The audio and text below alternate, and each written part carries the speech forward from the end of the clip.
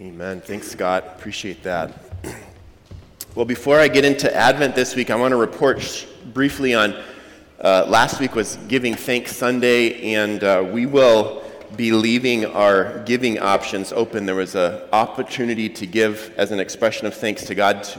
You can write the check out to Cottonwood, but we'll pass it all on to two organizations, Stable Days, Youth Ranch, and Love in Action, and we were choosing ahead of time to leave that opportunity open through online giving through this Sunday. So if you wanted to still do that, you can, and next week I'll let you know a little bit more about that. So this morning is the Advent of Hope.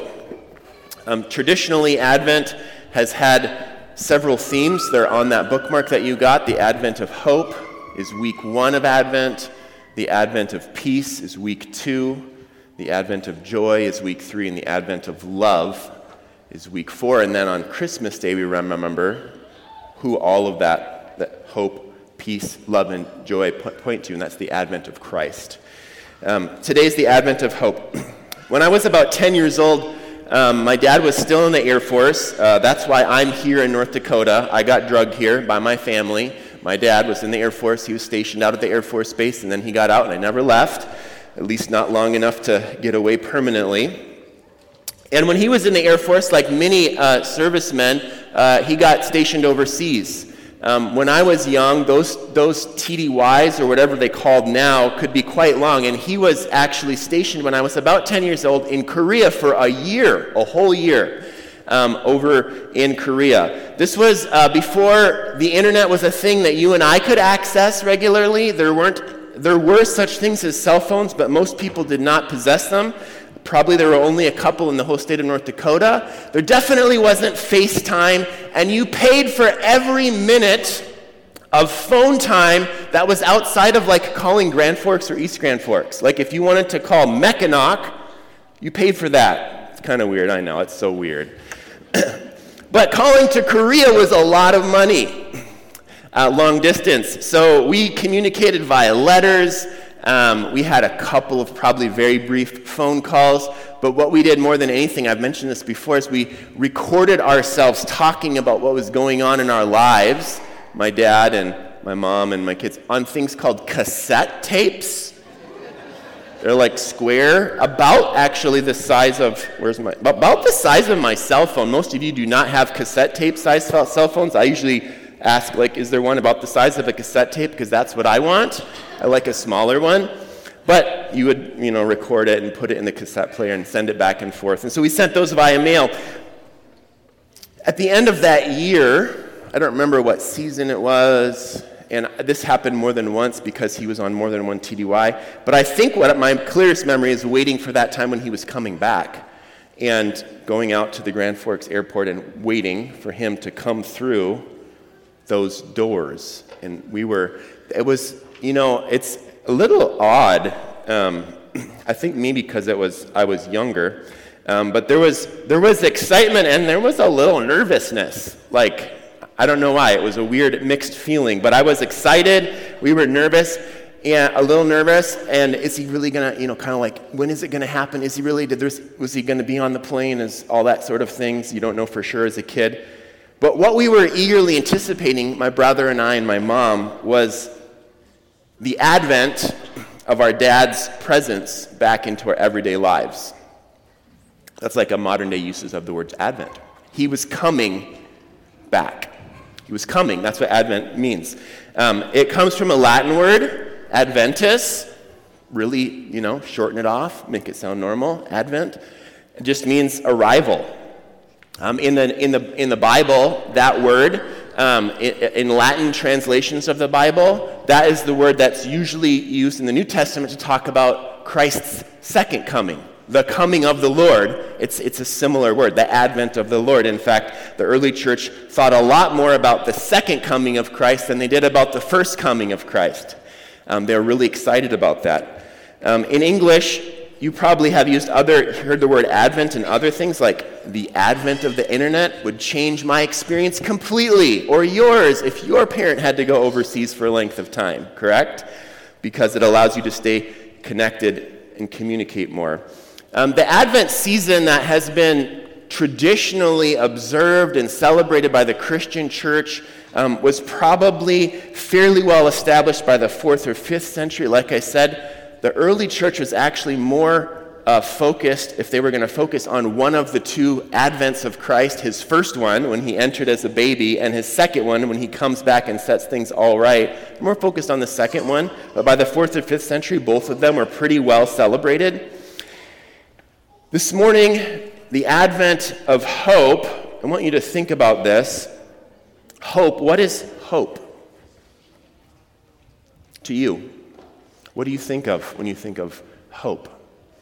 On the Bible app, the YouVersion, I'm doing an Advent Reflections by the Bible Project. I would highly recommend it. The Bible Project does fantastic videos that will, in 3 or 4 minutes, explain a very deep, complex, throughout the whole Bible theme in a way that's memorable. And for the Advent of Hope this week, they did a theme on hope. And in the Old Testament,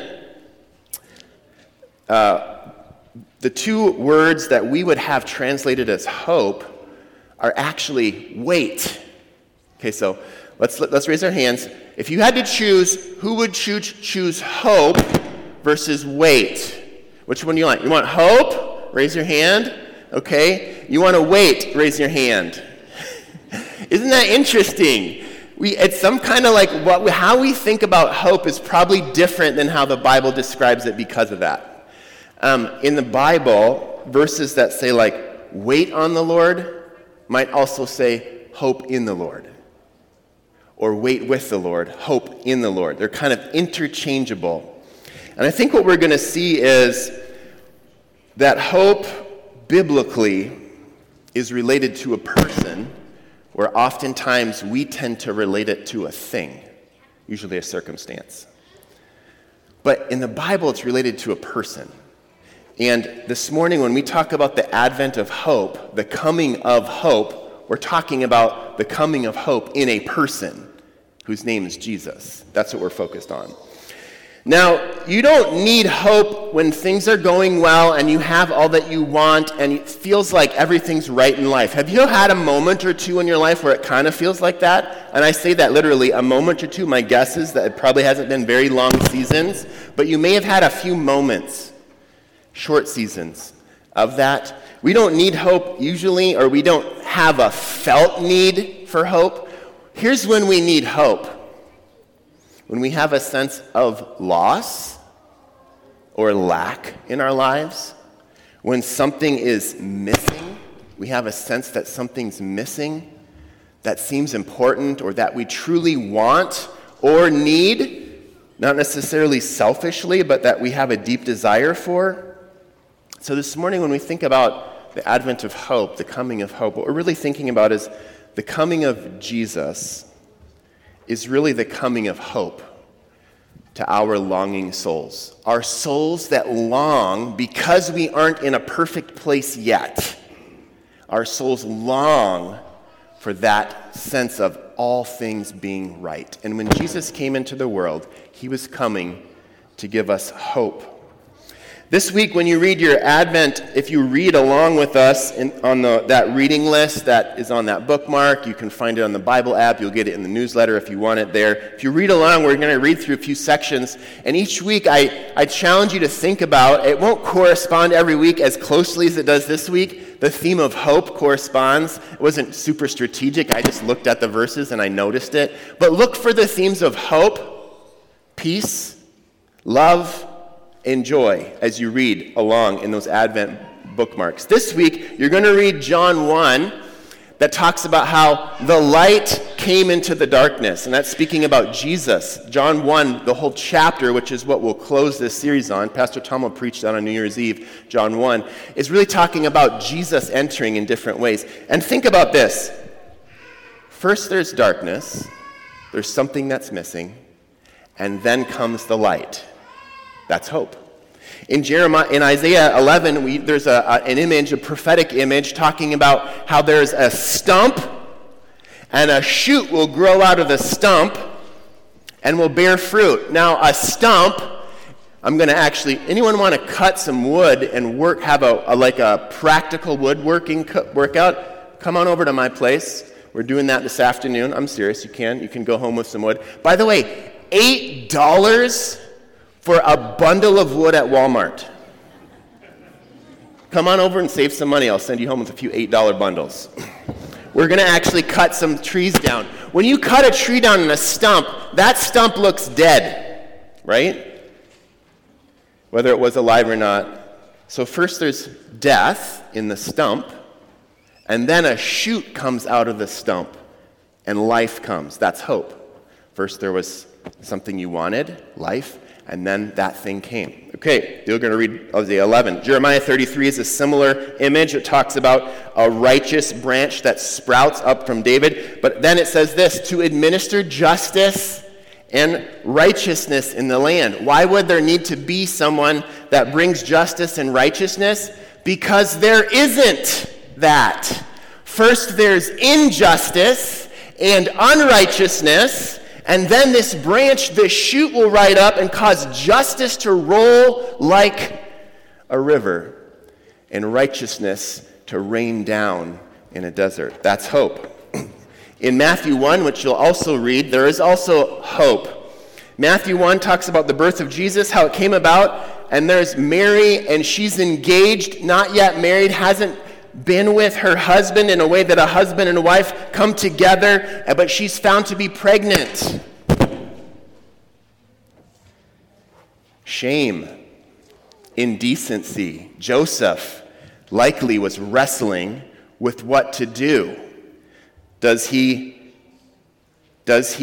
make a wretched choice of bringing a public accusation against his fiancée, which could lead in her death?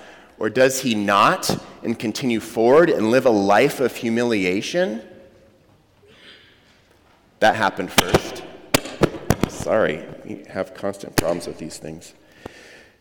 Or what does he do? Well, first, there's this potential for shame, and seems like betrayal, and then that's rolled back, right? Joseph has this sleepless night. He doesn't know what to do, and then God comes to him in a dream, and he gives Joseph this promise, this vision, that I'm behind this, Joseph, and I'm behind this in a significant way. The child that is going to be born to your wife, Mary, is Emmanuel, God with us.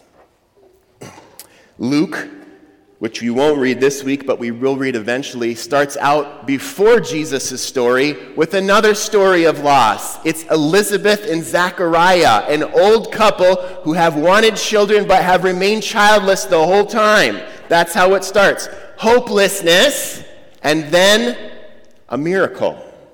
Elizabeth becomes pregnant. That's Mary's cousin or relative.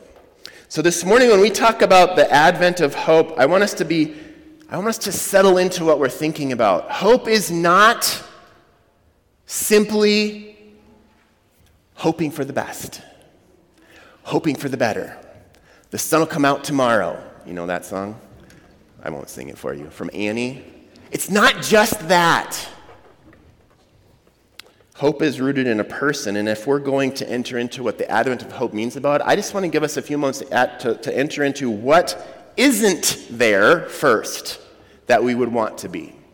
One of the devotionals that I'm reading is a meditation. It's like a weekly meditation on each of these themes put out by practicingtheway.org, and I'd read this quote to you from it. Every good arrival is preceded by waiting.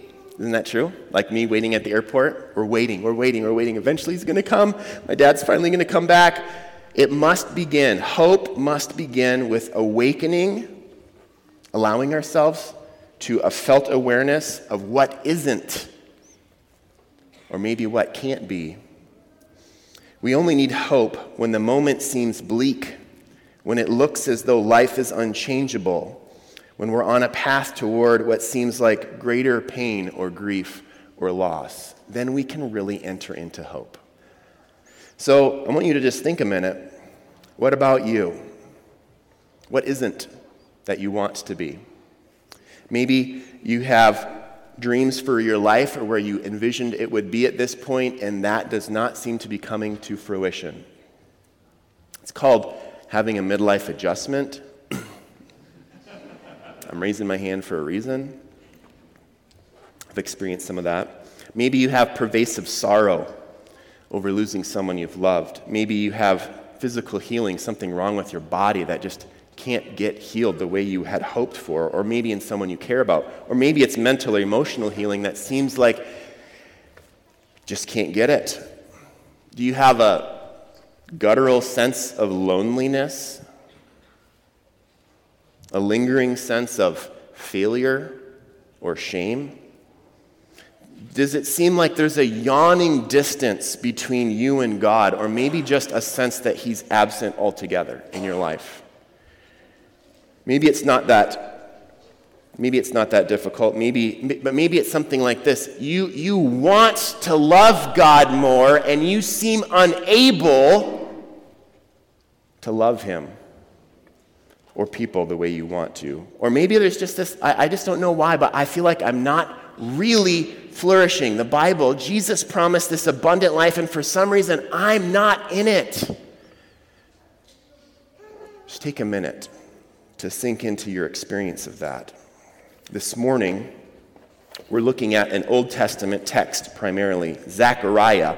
That's Elizabeth and Zechariah, that childless couple, the parents of John the Baptist. The story in Luke starts with them. That's his namesake. Zechariah was also a prophet many hundreds of years before Elizabeth and Zechariah were alive. Zechariah is a prophet. It's near the end of the Old Testament, a whole bunch of them. It's one of the last books of the Old Testament. And here's the context for Zechariah. If you know a little bit about the Bible, you might know that the books of Ezra and Nehemiah describe a time shortly after the people of Israel had been captured by another civilization, the civilization of Babylon. They were humiliated. They were enslaved and taken out of their land. It's actually really ugly. The ugliest things that people do to people, that happened to Israel by Babylon. The worst things you can imagine. And they lived in Babylon for decades. But Zechariah is written, things changed in world powers. You know who's in charge right now in our world? Whoever, just by the way, we're the United States. We kind of like to think that we're in charge, but the history of the world says that those powers fall. All of them do. Everyone has. Probably we will as well. My guess is we will. Just in case that you think that America is the greatest. I'm not saying it's not the greatest, but America can fall just like Rome did, just like all the great powers of the world can. It's really humbling to think about that. That happened to Babylon. They ruled the world, and all of a sudden things changed like they always do, and Israel was given permission to go back. Go back and rebuild your cities and your temples, and you can move back there. Decades. Can you imagine 6 or 7 decades of we were out and then there's just destruction and then we have to go back and rebuild? What that would be like? To be looking around at all the brokenness and little signs of what was. But we're talking, many of us in this city, many of you probably didn't experience it, but there's some of you that experienced the city when our city went underwater in 1997, and there was just this piles of junk all over the place. Just imagine, let's just let that happen for 7 decades, and we don't get to rebuild. What that would be like. Now let's go back and rebuild. That's kind of what Israel experienced. So much sorrow. Hope. Where's hope in that, right? Zechariah was a prophet. He was sent, he spoke, it's actually a longer of the minor prophets. Let's see how many chapters, I can't remember, I think it's 12. 14 chapters of Zechariah. Zechariah has, it's a hope-filled book of the Bible. That's part of his calling. And Zechariah is also known as one of the most messianic of all the books of prophecy. There's a lot of prophecies in Zechariah that point to Jesus. His life, his birth, his death, his experience on the earth. We're going to look at one of them that is actually a little more subtle, but it's still there. So that's the context this morning. Let me read you the portion that we're going to look at, and then I'll slow down back through it, okay? It's Zechariah chapter 2. The whole chapter would be great to read. If you read today, I think the reading is Zechariah 10 through 13, which is what we'll focus on, but the whole chapter is good. We'll just read 10 through 13. Here's what it says. You can follow along on the screen. Daughter Zion, that was a nickname for Jerusalem, for Israel in general. Shout for joy and be glad, for I am coming to dwell among you. This is the Lord's declaration. Okay, so this is God speaking. Zechariah is saying it, but he's wanting the people to know this is God said. This is what God says, and God wants you to know this. This is God speaking to you. Okay? Many nations will join themselves to the Lord on that day and become my people. I will dwell among you. I will dwell among you. We're getting prophetic here, messianic. And you will know that the Lord of armies has sent me to you. Now here's where it gets really messianic, because this is the Lord speaking. I will come, and you will know that the Lord has sent me to you. There's a little hint of the Trinity there, right? The Lord of armies, one voice. I will come and dwell among you, another voice. You will know that the Lord of armies has sent me to you. The Lord will take possession of Judah as his portion in the Holy Land. And he will once again choose Jerusalem. Let all humanity be silent before the Lord, for from his holy dwelling he has roused himself. Now, like all of the books of the prophets, they're so dense. There's so much to talk about. I can't talk about even these 4 verses comprehensively, okay? I'm just going to make 5 observations for you about hope in this passage. Here's first. Daughter Zion, shout for joy and be glad. The advent of hope, the coming of hope, means this. Jesus comes to bring joy to the despairing. Daughter Zion, shout for joy and be glad. Just think, you went back after, this is a couple generations of ruin to try to rebuild what once was but isn't right now. Jesus comes to give joy to the despairing. Despair can become joy, but only with hope. Despair and weeping through Jesus can be overcome with God's happiness. I actually don't differentiate between happiness and joy in the Bible, because all of the words that are used interchangeably. But there's an understanding of happiness or joy that can be based on our circumstances or on something greater, similar to hope, right? We can hope in our circumstances getting better, or we can hope in the one who's in charge of all the circumstances. And when that happens, despair can be turned to joy, because we're not focused on what happens or what doesn't happen. We're focused on the one who's in charge of it all. The Bible elsewhere says, I think in one of the Corinthian letters, sorrow may last for the night, but joy comes for the morning. That only happens through Christ, really.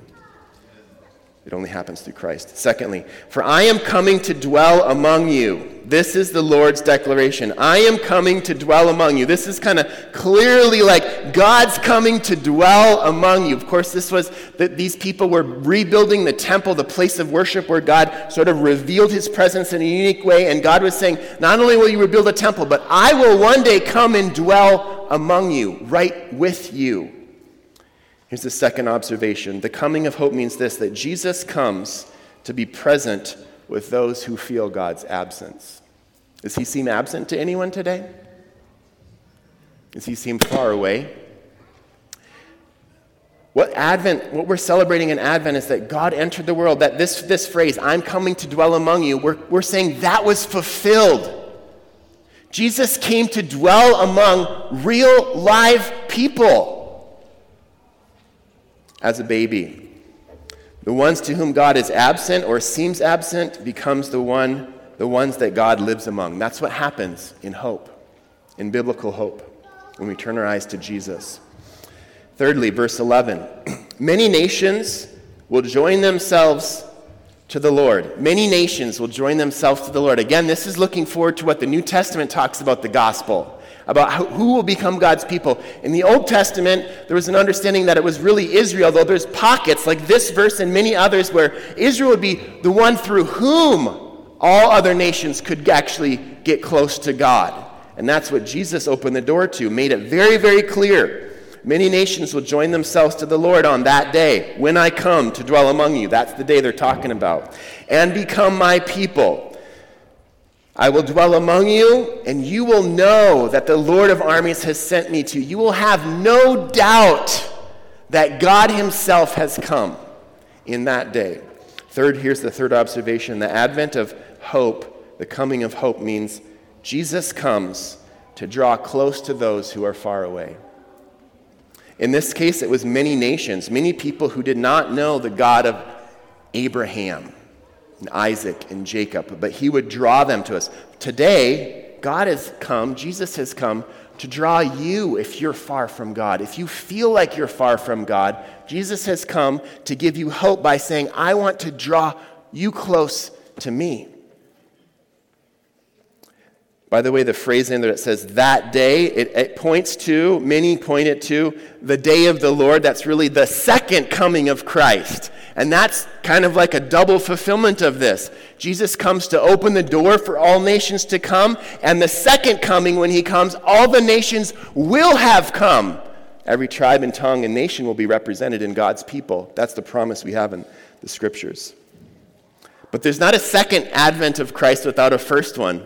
That's why it's important to celebrate it, right? If Jesus didn't come the first time, we wouldn't know when we wouldn't have any certainty that he's going to come the second time, but he did come the first time. That's what we remember during this season. Here's the fourth observation in verse 12. The Lord will take possession of Judah as his portion in the Holy Land, and he will once again choose Jerusalem. I love the chosen language. The fourth observation is that Jesus comes to choose those who are rejected. Would you feel rejected if your country, let's just talk about our country, we were conquered, carried off to another land for 70 years? Has God left us? That's what these people experienced. Has God left us? Is he really, now that we're going back, is he going to come back to us? Jesus comes to choose those who are rejected, overlooked, forgotten. If you've ever felt that way, just know that Jesus has come to choose you. Here's the fifth observation. Verse 13 says this, let all humanity be silent before the Lord, for from his holy dwelling he has roused himself. Let all humanity be silent before the Lord. We don't usually like silence. It's usually not a very comfortable experience for most of us. You try to track how many moments of silence that you're not sleeping, those don't count, those not sleeping, they're hard for us to endure. Jesus comes to fill the busy. That's why we're not silent very often. We fill our lives with stuff, activity, noise, sound. He comes to fill the busy in the apathetic, and I use that word intentionally because when we choose to fill our lives with noise of any kind and not make room for silence before God, over time we actually do become apathetic in our worship of God. But Jesus has come to fill the busy and the apathetic with worship and wonder. Let me tell you, when the Lord rouses himself, he will have your attention. And he'll have my attention. And there will be a mixture of fear and awe and worship and terror all together. Jesus came to do that for you and I. This season, if you feel busy, if you feel like, is this season really mean anything to me? Just know that Jesus came so that you wouldn't go through Advent, through Christmas, without wonder and worship. He came to actually fill you with it. Hebrews 10:23 says this. This is the New Testament now.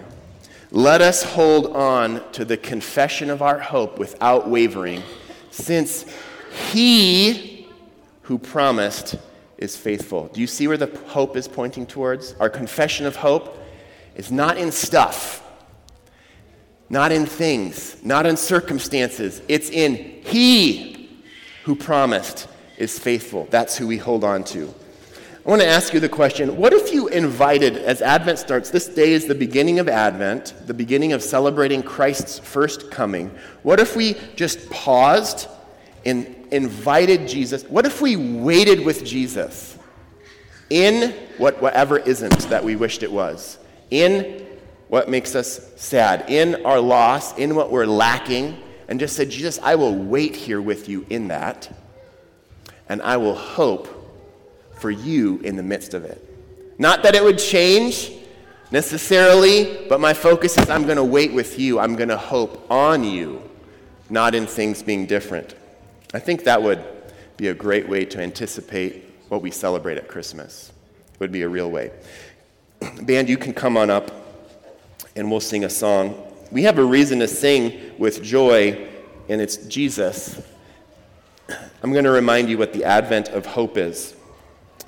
The Adventist hope is that Jesus comes, hope comes to bring joy to the despairing. The advent of hope, Jesus comes, hope comes to those who feel like God is distant. Jesus comes and hope comes to bring his presence really close to those who feel far away.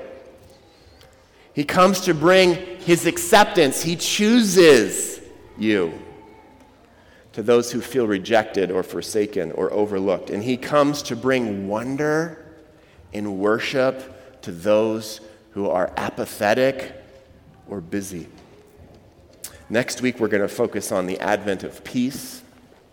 Why don't you stand? We'll pray and we'll sing this song of praise to the source of our hope, our peace, and our joy. Jesus, thank you for coming. Your coming means hope for us. We wouldn't have it without you. We hope in you. You're the one who is in charge of all of the universe. You're in charge of my life circumstances. You're in charge of every life here. And we look to you. We choose to look to you this morning to be our source and experience